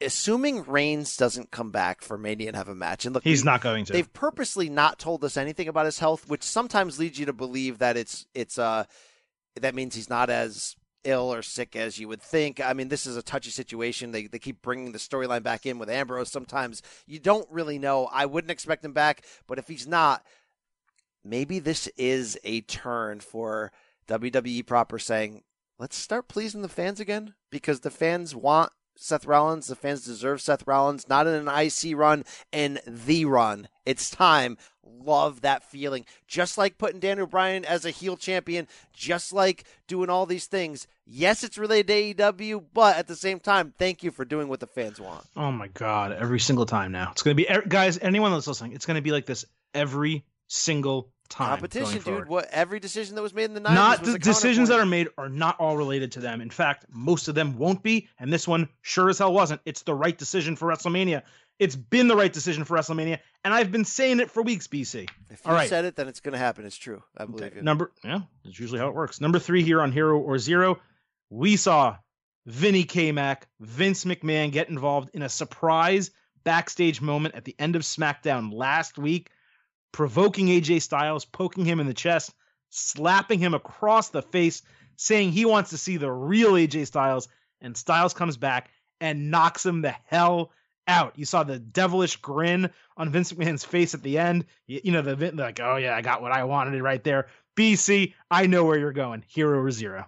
Oh, man, I'm fired up for this. Yeah, I mean, it's a monster hero, but you just nailed what nailed it, and it was Vince's reaction on the ground. Of course, he's yelling at the agents and referees to get in there and restrain Styles, but it's exactly what he wanted. That was such a good moment because it was so unexpected from AJ's character, but at the same time, now that Daniel Bryan's getting all the heel love at the moment, right after a time when his character had started to get a little bit stale, you could really say the same thing about what they've done to AJ at times, letting him as a pure babyface get a little bit too stale, which, by the way, there's a real strong argument to make.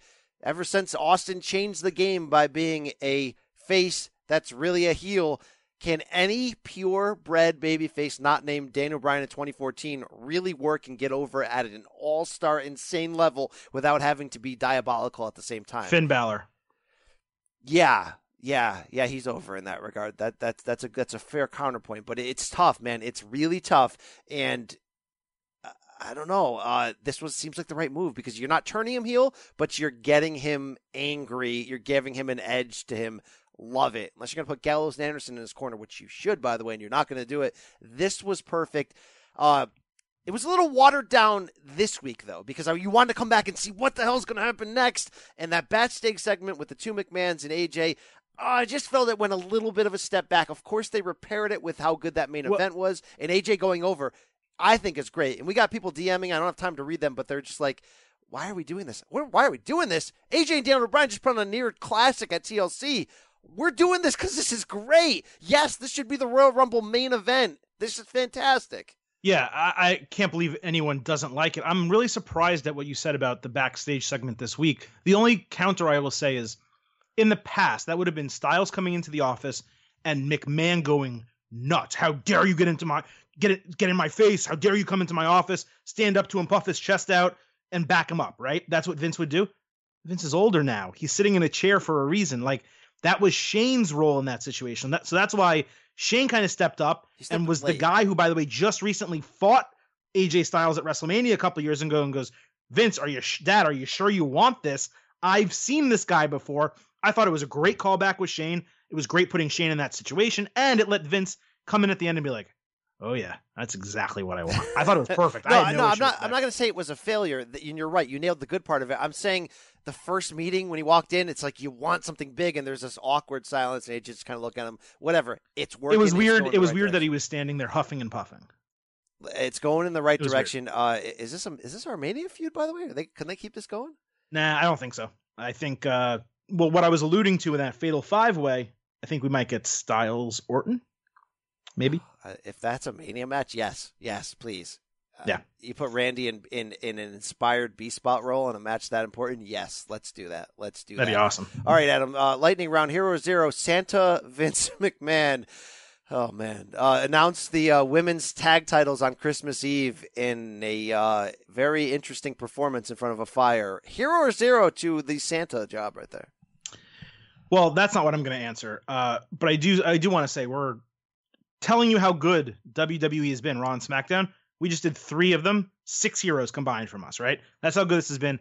This right here, it's a massive 0. And what was a 0 was not just Vince's performance, which was weird as hell. But we have been waiting for WWE to announce women's tag team titles. They planted signs in the crowd. They had to mention it, the last couple of weeks. Before that, it had been mentioned by the women themselves naturally on social media. There's fan excitement. There's fan anticipation. They could have paid it off at the Mae Young Classic. They could have paid it off at SummerSlam. They could have paid it off at Evolution. Or if not paid it off, they could have announced it at any of those events. Instead, on a taped Christmas episode, in a segment where Vince McMahon is dressed up like Santa Claus and he's announcing 3 things, they just throw it into the middle and they say, hey, there's going to be women's tag team titles at some point in 2019. And they never mention it again. And the only extent of them mentioning it beyond that is Bayley. I said Becky twice now. Bayley and Sasha basically being on Twitter being like, we're going to be the first women's tag team champions.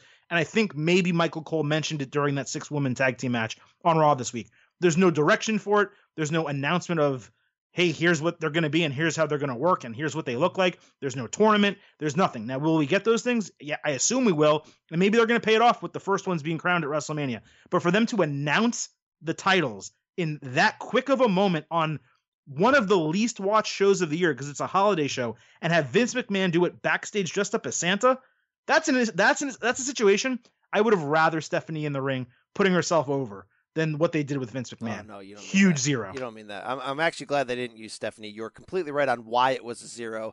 And I think the bigger story for me was that was one of the worst acting performances Vince has ever done. Like, that was horrifically overacted. I don't know what he was thinking. Like, that was just really, really bad. We got to roll on. All right, BC. They have announced in WWE on both shows without officially announcing it, but Triple H and Shane McMahon have both separately said there are no more automatic title rematches in WWE. Very simply, Hero or Zero. Oh, Monster Hero. Yeah, it's something that was used and over-abused. They're WWE. They can book any match at any time. They do that constantly for no reason. So it doesn't have to be an automatic thing because it was so bad when you have a match on Sunday night at a pay-per-view and then that same match is ending Raw with a schmoz finish and it's just a waste of our time. Thank you. Yeah, I think better than it being a rule, it's a rule for the writers.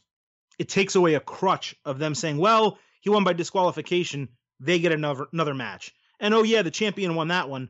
So the challenger won that one, so the champion gets his rematch. And all of a sudden, you have 3 or 4 of the exact same match over the course of a month or 2 months. What this does is it removes the crutch from the writers, not the kayfabe wrestling booking of saying, you guys don't get the opportunity to do this anymore. If you want AJ Styles to get another WWE title match, he needs to find a way in. And then we get the fatal 5-way match. AJ wins, and he gets his rematch. That's why it worked for me. Very smart, huge hero. I'd also wish they would go away from doing open. Okay, if you're going to do an open challenge for a title, it has to mean something. So if John Cena comes back and he's got a championship and he does this U.S. Open challenge, and the whole idea is to give prominence back to the title and see fun matchups each week, that's fine. Make that be a thing. Don't allow every other champion, when you don't have anything for them that week, to just come out and just get, I don't know who's going to fight me, but I'm going to put the belt on the line. That's not they think what it means for the character is it means that the character is so tough and focused that they don't, they'll fight anybody anytime. No, it devalues the belt completely. So don't do that. All right. Title. Stop that. Yeah. It devalues the title, and it makes the champion look stupid that they would just put their title on the line against an opponent they're not even going to prepare for. Like, they had Ronda Rousey come out and be like, oh yeah, I just defended against Nia Jax. I want to defend it tonight. Yeah, why? Stop that. You just won. You should only defend it on pay-per-views. Anyway, Adam, to close, The Miz was able to coerce Shane McMahon into accepting a partnership by bearing his heart and playing to the dad side of the story to join him as a tag team member and hoist that trophy together. Hero or zero at where this is going. So it's making for entertaining backstage segments, but I don't have any real desire to see them in the ring together. I don't have a desire for them to be tag team champions, considering the other talent that's in this division. So if they're going to be a tag team, you would expect the ultimate apex of the moment would be them winning the titles, whether at WrestleMania or elsewhere. And if you're not going to have them win the titles ever, then what's the point of putting them together in the first place? I'll tell you, the key moment of there was Shane whispering to him, "Don't screw me." That was the alarm that went off, that I'm like, oh, that's brilliant. Miz is so brilliant that he knows the way to get underneath Shane's defense and use the whole connection to the father and never being good enough for your dad, that he's going to use this, I don't think to win this tag championship, because I don't think Miz cares about that, but to get some type of advantage in the hierarchy of WWE and get some opportunity. Possibly, and if that happens, it's great. And if it leads to a face Miz going against a heel Bryan at WrestleMania and the blow off to their feud, I love that too. I trust that they have an angle for this, because according to some other reports, I think it was Mike Johnson, a PW Insider, he said like the best in the world crap, the World Cup, that finish was planned with Shane McMahon and Miz, and this is a planned angle that they have. So they obviously have a plan. They obviously have a payoff in mind. I'll let it go, but while it might be entertaining right now, it's a zero for me, because I'm just worried how it might impact the tag team picture on the show. That's the wrong brand. They don't need a tag team.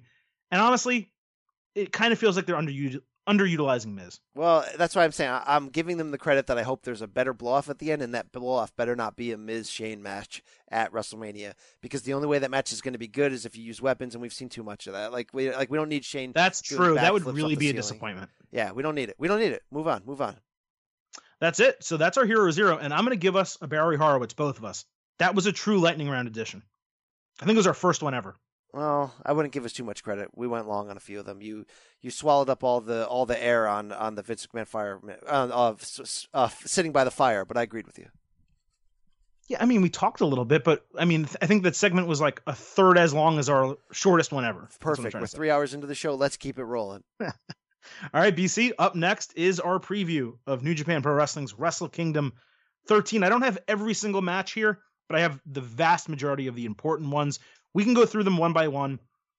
To lead off, though, we mentioned it a couple weeks ago when the card was finalized. I think it's going to deliver wrestling-wise in a major way. I'm really excited about each individual match. As a whole, I'm just not nearly as excited for Wrestle Kingdom as I was last year. Yeah, you're 100% right. Now, last year was different because of the Jericho factor, and the Jericho factor brought in a lot of U.S. WWE fans who were already following him on Twitter and were already sort of, getting behind the idea of what's he doing over there? Well, let me check it out. So that certainly pulled you in more. I think as a whole, and you can say that I've been really busy lately, and that's a full-on fact. Not trying to go heel Rosenberg on you. I've been insanely busy with boxing and MMA of late, but I don't even think I've seen or come across things that preview this show. I think last year there were preview specials. There were more cards that laid it out. I have access to the NJPW website. There probably were shows on there that laid out all these angles perfectly. They just didn't grab me enough. Sometimes you're on Twitter and somebody tweets out something about a live show and you're like, oh crap, that's happening. Let me go see that. I just haven't seen anything. I know I got some DMs saying there was this tag match involving Ospreay that I need to see. I still haven't seen that one yet. Part of it is me being too busy. Part of it is they just didn't It didn't work. They didn't hook us this year like they did. But I think you nailed it. It's going to be a phenomenal card. I mean, Kenny Omega Ace as a main event for the championship alone sells this whole show. It is worth getting up early for, and it's probably going to be an hour. All-time great NJPW match because of the prominence and the characters and the storyline alone. But no, hooks in terms of your heart for these matches storyline-wise, they didn't nail it this time around. Yeah, like maybe it's because we're not like weekly NJPW watchers. We don't watch every single road show. We don't follow every single thing that happens. But like the Okada Jay White match as an example, it's like I know why they're having the match, but I don't really care because I don't really care about Jay White at all, and I don't care what he did. I know Kushida Ishimori is going to be a great match, yes, it will be. But an incredible match. But storyline-wise, I don't even know what the storyline is. So whereas last year there were so many storyline elements that played into everything, plus we had the excitement of Chris Jericho and all the anticipation of what that meant, what was going to happen in that match, etc. This year I kind of look at it and I'm like, we are going to love this card. We're going to love this pay-per-view. We're going to give out 3, 4, 5-star matches probably on this thing. It might be the best wrestling card I've seen in terms of potential to deliver 5-star matches on a single show. But do I actually care? Am I asking you if we're going to do an instant analysis after it? No, because I really don't want to do one. Wow, you're the king of the instant analysis. Nothing that you said was wrong there. This is the exposure of, while we're talking about the revolution as a whole, NJPW is a big part of that, but NJPW, for as good of a year as they had in some circles, grabbing our attention, making it matter with those U.S. shows, their lack of a weekly show of any form that you don't have to go out of your way to their website to find, and in reality, they don't even have that on there, a combined show that shows you everything you've missed and updates you on the storylines and plays promos. This year, the lack of that really hurt. I think last year, Cody, the combination of Cody, Kenny, and Chris Jericho did enough promotion on their own that you couldn't miss it. This year, I feel like they're really lacking that. You know what? That's a great point. Being the Elite was a great promotional vehicle for Wrestle Kingdom 12, and they did not promote it at all this year for obvious reasons. Cody has a match on this show. The Young Bucks have a match on this show. They have not run any angles about those matches on Being the Elite, nor should they, because they're obviously starting their own promotion, and that's what everything was focused on. So you're right. There has just been no promotion for it, and yes, they did the press conference, obviously, with Kenny Omega and Tanahashi, and it was fine, and they put out a video, I think, of it, and it was probably fine. But what NJPW needs, and you just alluded to it, they don't have to have a weekly TV show. They should be able to give us a 20-minute YouTube show every week with English narrated highlights of what went down that week. WWE has This Week in WWE on the network. I've watched it a couple times. It's fine. But if you missed a week of WWE TV and you just wanted like the top end news and highlights, you could watch that show and get caught up. That's what they need to do. 20 minutes, even 15 minutes. Here's what happened this week. It keeps you going, and then you pay for the network and you watch these major cards. So that's how I feel entering NJPW Wrestle Kingdom 13. There's a bunch of matches, like I said, that I did leave off. Actually, there's only 2, but I'm going to read down the ones that we have. Quick thoughts, prediction if you want.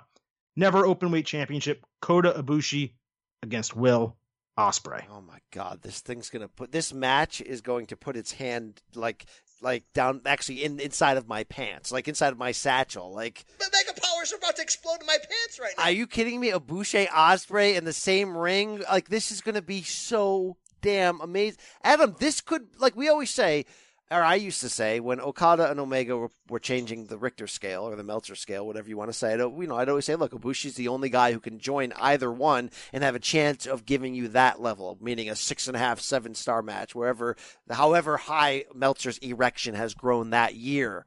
These two could leapfrog Meltzer's erection. Yeah, I think if there was more storyline here, this would obviously have the opportunity to, from a wrestling standpoint, eclipse. Well, there might be. Anything. We haven't been watching that show. But you would know. I think if there was anything that was notable, you would know it. And I don't really think there was. I think Ibushi just won the Never title like a month ago or something like that. I don't really know. But the fact that I don't know tells you all you need to know. No, this match is about the wrestling. Face with this product right now, and there's nothing face to face. Nothing face to face. Nothing face to face. Nothing face to face. You got it? And so you got it. I mean, it's got to be put it in my face, NJPW. In the face. So with that, Kota Ibushi wins, retains the title. I don't know, because I mean, does the never open weight title really matter? No, it's the U.S. Championship in Japan. But what matters is how good this. No, the U.S. Championship is the U.S. Championship. All right, then it's the European champion. It's the hardcore champion. It puts Pat Patterson in a shower. It's the European Championship. Yeah, it's D'Lo Brown with a chest protector. Yeah, but the match has the match is going to be fine wine. It's going to be it's going to be damn steak. It's going to be the open weight Kobe beef steak. All right, it's going to be fantastic. By the way, I would eat a horse in Japan. Have I said that yet on this show? Yeah, you've said it. By the way, I will not take D'Lo Brown slander. You would eat a horse. You would if it was a racehorse.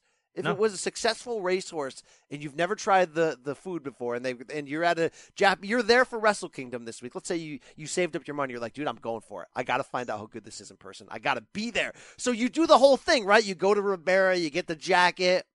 But then the last night of the thing, you're at some restaurant and they're like, hey, American man, I've got the horse who finished third at the Belmont in 2006. Here he is right here. You've never tried horse before. You're trying it. No, I'm not. Wow. All yeah, right. It's not for me. Right. British Heavyweight Championship, which candidly didn't know this was a thing. I know it's on an NJPW belt, but is this Rhea Ripley's belt? Title. Sorry, I know it's an NJPW title, but apparently it's being defended. Tomohiro Ishii against Zack Sabre Jr. I think this match on the card, along with the next one. I mean, look, we know Sabre wrestles a slow style, right? Like it's more submission based and technical. I love Ishii. You know that. This is probably a match in this moment. I will fast forward and I'll probably have to come back to it because there's just so much else and thing starts at 3 a.m. and I don't know that I'm going to be able to do that. Well, I'll tell you what, we don't have, which we mentioned a couple weeks ago, we don't have like 8 6-man tags on this card, which is a good step forward. So if this is in place of a 6-man tag match, I'm all in on this. I've seen these two wrestle before. Their styles and chemistry is actually really good. You're right. It will be a different kind of match, but it's going to be fun to see. To me, the title's worthless. This is just a good match on a pay-per-view. Sure. And because I don't know anything about the title, Zack Sabre wins it. That's my prediction. Yeah, that's fine. Okay. Next match is the Guerrillas of Destiny against the Young Bucks. I guess this is the culmination of the Bullet Club feud. I care about this. I care. Yeah, I mean, I care and I don't because it's a 3-way tag. LIJ is in it too. Is it really? Yes, Sonata and Evil. Oh, well, that brings up the business, and I like them. So I didn't know that. I thought this was just head-to-head, those two. I thought it was a Bullet Club situation. It is, but they've made it a 3-way tag team match for the IWGP titles. I didn't even have that the titles were listed. All right, I did a bad job on this particular match. Well, they did a bad job putting it in our face. They really did. I mean, I'm not trying to harp on it, but like last year I knew every single match on the card and why it existed outside of the 6-man tag. Hey, Harold Mayjay. Congratulations. You played yourself. I mean, do better, all right? I know this card's gonna win. We love it. Who's the champions in this match? I think you did nail it, though. The fact that being the Elite is not NJPW focused this season, that's why we didn't get into it. That's probably it. Yeah. Who are the champions in this match? The Guerrillas of Destiny, because they won that at that last pay-per-view that I did watch. And it was good. It was a good show. They won it there. I'm gonna go on this trend of I think the AEW guys get written off. Now, there's the possibility there is New Year's Dash the next day, so they can end storylines there and still have them continue after NJPW Wrestle Kingdom. But I'm going to go with these guys getting written off. Guerrillas of Destiny retain the titles. That's fair. And by the way, they put a lot of time into the Samoans wrecking the G1, if you remember. So let's keep the storyline going. The Tongans? Did I say Samoans? Yeah, the Tongans. Yeah, all right, keep it rolling. Give me 14 hot minutes. Let's get out of here. All right, IWGP United States Heavyweight Championship. Cody, the champion, defending against Juice Robinson. I think it's clear this is when Juice wins it back. I didn't like Cody taking it from him in the first place. It's a good match, though. I did like that match. It was fine. Oh God, you just refused. You just refused. Silver King. Oh man, you know what was great? You think Cody's wife is just fine? Cody's promo afterward. True, it was one of the best. It was probably the promo of the year. But you had that weird rule where like some awards couldn't be non-WWE. It was one of the best promos of the year. It was great. Wow, Match was fine. This match is going to be great. Look, Juice has had a great year. We didn't talk about him at all in Wrestler of the Year, but he's had one of those underrated, really strong damn years as a pure babyface. One of the best, if one of the rare pure babyfaces that work in this business. You did nail something, though, when we talked about AEW before, where you said Sunday is going to be, for Friday, is going to be really important in terms of how things play out to the future. I want to see how dialed in Cody is for this match. You know, I mean, if he retains the title, that'd be huge in terms of where we're going in the future. You're right. It's a good bet to imagine him not retaining the title. But in terms of, is this just another match and Cody's going through the motions and then he's getting ready for AEW? Or is he still going to be a part of where they're going? It's going to be interesting. Yeah, it's going to be very telling, and it does make this entire card very difficult to predict. I know Brian's not as much about the predictions as I am, but still, I mean, I kind of like doing them. IWGP Junior Heavyweight Championship, Kushida against Ishimori. My God, this is going to be great. It's going to be so good. Dude, Kushida is so damn good. Does not get the respect he deserves. I love the Back to the Future Marty McFly gimmick. It always works. He always delivers. Ishimori's not bad. He's a musclehead for these little guys.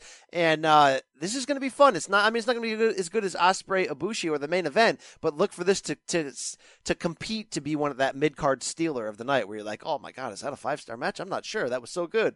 So let's. Yeah, I think it's in competition for third best match on the card. I think that's totally fair. I guess Kushida retains it. I don't know. What the hell do I know?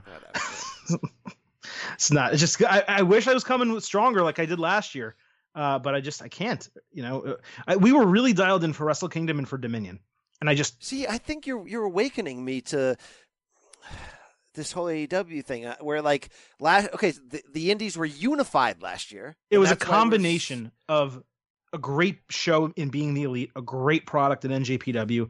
We were able to access it. We had all this stuff going for us.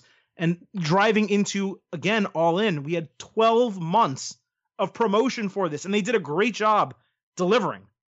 But it reached this apex. And my only point is, how the hell do you come down off of that and deliver from there without all those same pieces? I don't want that's what I'm getting at. To be splintered. I always imagined that the Revolution, I would be looking at it through NJPW glasses. I thought that would be the thing, but I really hope they're a part of what AEW is doing, or if they splinter this whole thing, it's gonna be interesting. I kind of like that you're taking a step down here. I like it. It's coming down a little bit. Certainly, Cody can do what you suggested, which is join forces with the NWA.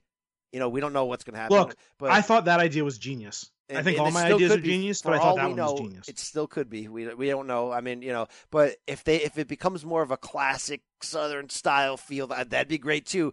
But I hope that it has the NJPW feel at the same time in terms of. What I don't want is a classic Southern style professional wrestling organization. That's what I do not want. And we're not going to get that. You're telling me it's 1987 Jim Crockett Promotions in terms of the feel and the booking? I mean, the promos. Give me those promos. Yeah. Give me that feel. Give me the backstage attacks. Give me all that stuff. Yeah. Oh, okay. Yeah, I'll take all that stuff. Yeah. Yeah, I want better matches, of course. But the booking you're talking about. That's what I'm talking about, and the overall feel of the booking, but with NJPW matches. That's the. But all right, let's get into the three matches that we really care about, and we actually know the full storylines for. Kazuchika Okada against Jay White.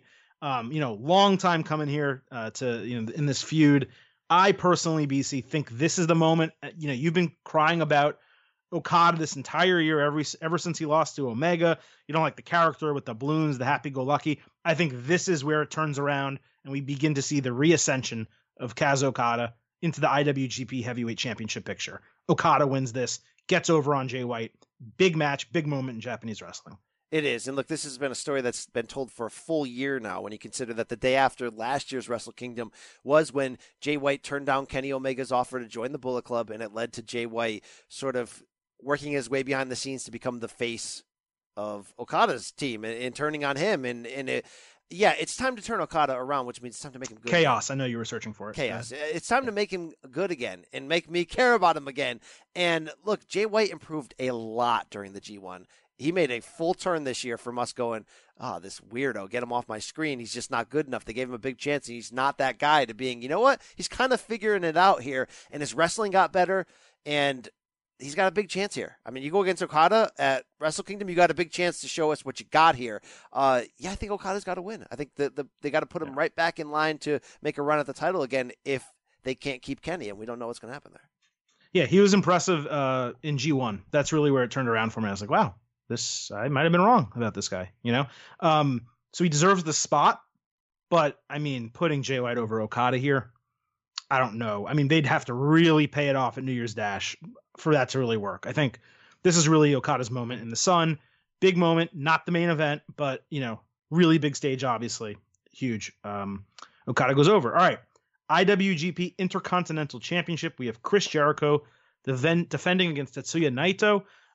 Now, I think I'm correct in that Jericho has only defended this title once since he won it, which was at Dominion. So you're saying since June, he's defended the title one time, and we think Brock Lesnar. It was a really good match, but we think Brock Lesnar's bad. He's defended the title one time, and I understand there are a lot of NJPW and Japanese fans that are like, this is an absentee dude, and the title's kind of been devalued a little bit. And look, they also put a ton of titles on Gaijin during that Dominion show, him prominently being one of them. Do you think he retains the title here? Or do you think this is where Naito finally goes over in a big Wrestle Kingdom moment? We're led to believe Naito's finally going to go over in a big Wrestle Kingdom moment because we were led to believe that last year. We don't know exactly what Jericho's schedule. Here's the only thing we know about Jericho is he's doing another cruise. He's going to announce that this month. That's the only thing we know. So that leads you to believe, look, not going back to WWE unless it's an expensive one-off. That leads you to believe that he's on this side of the force in terms of the revolution. I feel like he's going to be a player in AEW, both behind the scenes and in front of it. I feel like there's plenty of smoke on that. It wouldn't be crazy surprising though if he kept the title here in a really interesting match and then either lost it at New Year's Dash or lost it at the next US show or whatever the deal was, the spring pay-per-view. It doesn't seem to make a ton of sense, but when you put a title on Chris Jericho in this spot, you're renting the power of his name and the potential of what that means to gain US viewers. And while certainly we don't know what the AEW and JPW relationship will be, if they can get him to be on the Garden show with the championship, then that's something. Yeah, that's something. I'm not wrong often, but what I've been wrong about mostly is Chris Jericho. So I'll say something else, and I'll probably be wrong. I don't think we get Chris Jericho for NJPW in Madison Square Garden on WrestleMania weekend. I would be floored if that happened, honestly. You already said he would do one show with NJPW and then said he would never do one in the States. You did too. No, I didn't. Yes, at the very beginning, we both said probably one show. Then I said, when that was over, I said, okay, maybe one more. You said, no, he's going to have a run. So you ended up being right. But at the beginning, we both said, oh, yeah, one-off appearance. We did. And he kept violating Vince. He'll further violate Vince, especially if he sees... Well, he hasn't U.S. match violated Vince yet, but, I mean, that seemed to be a fake, line anyway. That didn't seem like a real line in the sand. He has nothing left to do in WWE. What he did with Kevin Owens was surprising and amazing and top shelf stuff, and he can't recreate that. They're not going to give him another chance on that type of level again. He's only would come back the best case scenario for him would be to come back at WrestleMania one of these years in like a Legends type match against a younger person. He's not going to come back in a main event role, but so why come back at all? Unless it's with AEW, he's not going to be in a main event role in NJPW either. I mean, this is one of the two final matches, so he can and have that's a lot huge. of fun. But he's not going to be the IWGP Heavyweight Champion. True, but with AEW, there's potential that he could be a big player behind the scenes in terms of creative and all that, and still possibly, yeah. So I don't know. You know what? With that MSG show, he's going to keep the title here. It's going to surprise everybody. I think there's greater potential for him to do something with AEW than to keep the title and remain with NJPW here. That's where I would kind of go if I had to go one way or the other. But that said, if he does move into a legitimate role with AEW, that severs the Vince McMahon tie until that he gets fired or he quits or whatever the case may be. So that is a very strong indicator. I don't think it severs it. As opposed to these. Because I don't mean forever. I don't mean forever. I mean for a period of time. Because Vince moved off of that date. Let's not forget that. Vince moved off of Saturday. Saturday's the Hall of Fame now. Vince is not competing with the show. Which, by the way, regardless of the reason, and the reason was NJPW and ROH in this situation, it was the right decision. It was. Like for a WrestleMania weekend planning, it was the right decision. But it was 4th and 1 at the 20-yard line going in and deciding to punt. It's like, what? Go, no, fight, WWE, fight. No, because guess what? We get to go to both now. I'm happy as a fan. I'm talking business. All right, keep it rolling. We got to get out of the show. Hey, the main event, fired the heck up. Wait, hold on. Naito wins. Becomes the Intercontinental Champion. Go ahead. Predictions. Yeah, all right.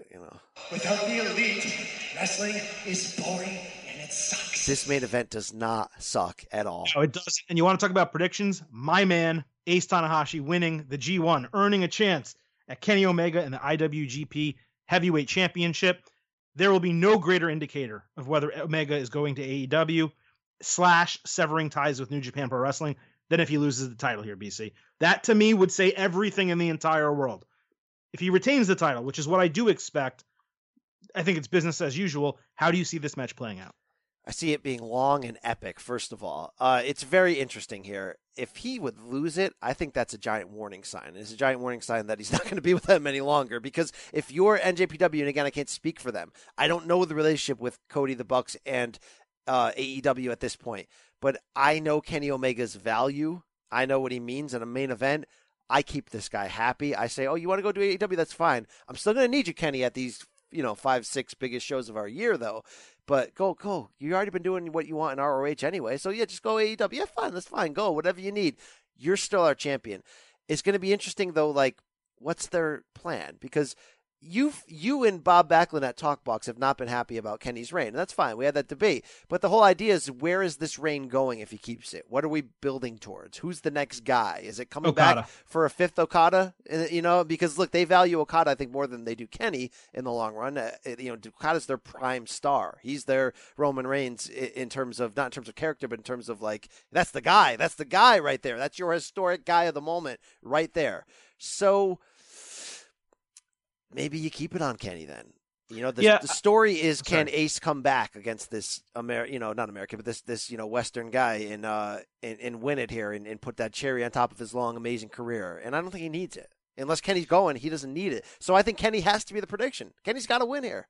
Yeah, I think if Kenny's going, then it makes all the sense in the world for Tanahashi to win, because you're talking about Tanahashi can drop it to Naito, he can drop it to Okada. I wouldn't do it, but he could drop it to Jay White. There's options there. And he, by nature of being Ace, puts those guys over in a major way. One scenario I could see going down is Tanahashi winning, Naito beating him, and then you get the Naito-Okada rematch. What I would love to see is Omega retain this title, go in, fight Naito, beat Naito, fight Okada, Okada win it back from him at Wrestle Kingdom 14 next year, and then at Wrestle Kingdom 15, you have Naito finally going over Okada in the main event, which we've been waiting for forever. Long-term booking, yes. Let me give you some short-term booking. Here, let me ask you a question. Go ahead. This is an ROH NJPW split show at MSG, correct? It's branded that way, yeah. So does NJPW have a financial interest in this? Yes. Oh, yeah. Do you think they have an interest in how they can use this show to further their North American advancement? You would hope so. If that is all true, and this isn't the equivalent to them of like another Long Beach Pyramid show where you put it on Access and whatever. Except it just happens to be an MSG. Yeah, no, this is a big power move. If this is a big power move, tell me if I'm wrong right here. You got to do Omega Okada again. Ooh. As your main event. Because why not? That's the most valuable card you have. And if this North American move actually means something to you, you got to do that. The reason you don't do it is because they're a Japanese company. So you want to criticize WWE for putting on like AJ Styles, Samoa Joe in Australia, which that was the 5th match anyway, but you get my point.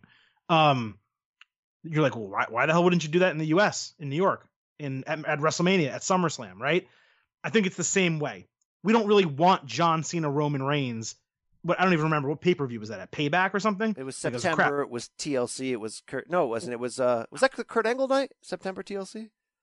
It wasn't the same night, I don't think, no. Reigns was sick for TLC. No, this was the Braun Strowman, Brock Lesnar main event. It was an October Payback last year, something like that. Yeah, something like that. So you don't want to do your key match at the show that's not really a major NJPW show. You want to save Okada Omega for Dominion or Wrestle Kingdom.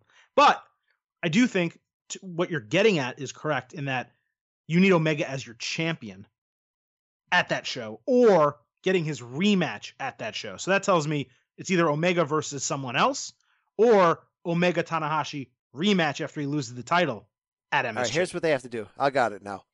They got to do what they don't normally do. Because we're always saying that NJPW is different from WWE, right? It's old school, it's gritty, it's grimy, it's all these things. It's supposed to be. There's 2 WWE options that they should consider for this one, okay?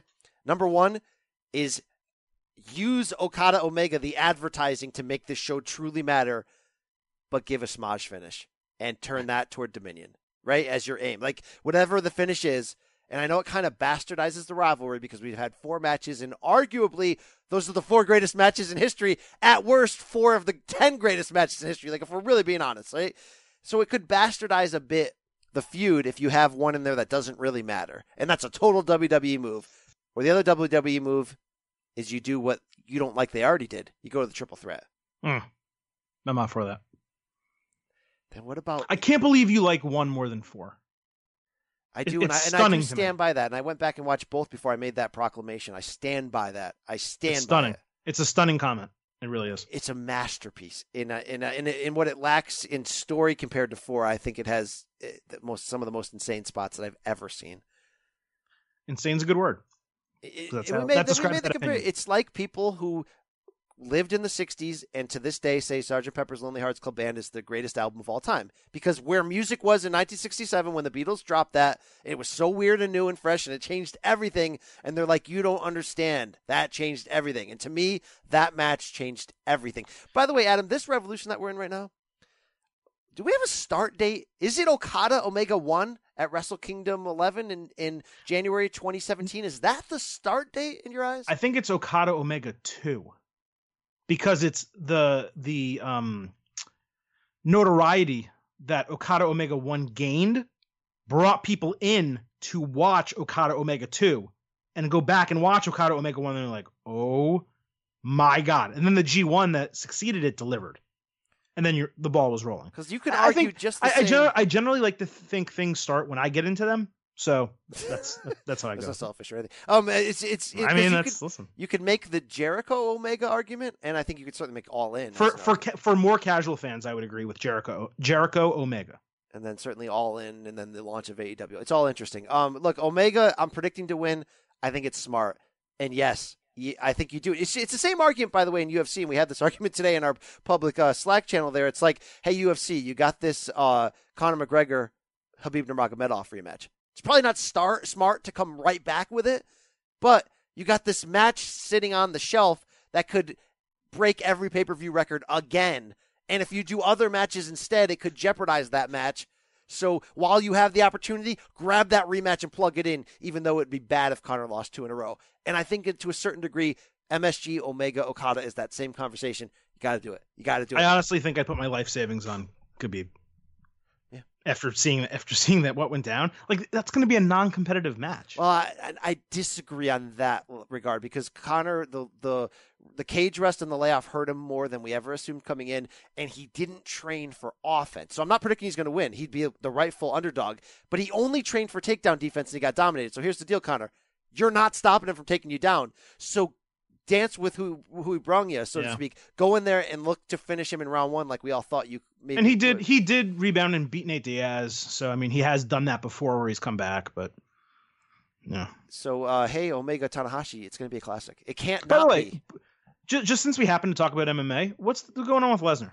Let's bring it back to wrestling. Yeah, it's a fair conversation point out here. I think it just seems like Vince has paid Lesnar enough to say to himself, what am I doing here? Right? Because look, I think even though Lesnar's a competitor and he loves money, he knows he can't beat Cormier or Jones. He's got to know that, especially with the USADA era right now. But couldn't he shock Cormier? Like, I know Cormier's better, right? No. But it takes one punch. But here's the thing. Lesnar's not a puncher. He has horrific punch defense, physically, meaning like he doesn't absorb punches well.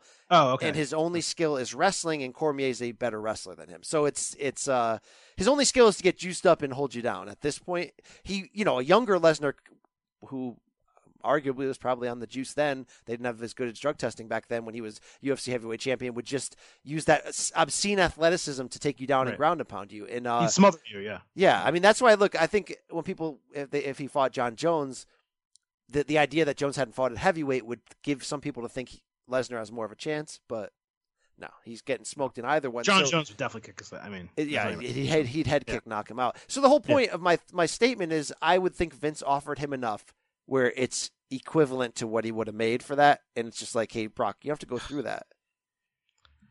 Yeah, you don't have to get tested. You don't have to do the whole thing. You can go main event WrestleMania for the same money. I was so impressed with the way Brock looked interrupting that, was it Reigns Strowman match?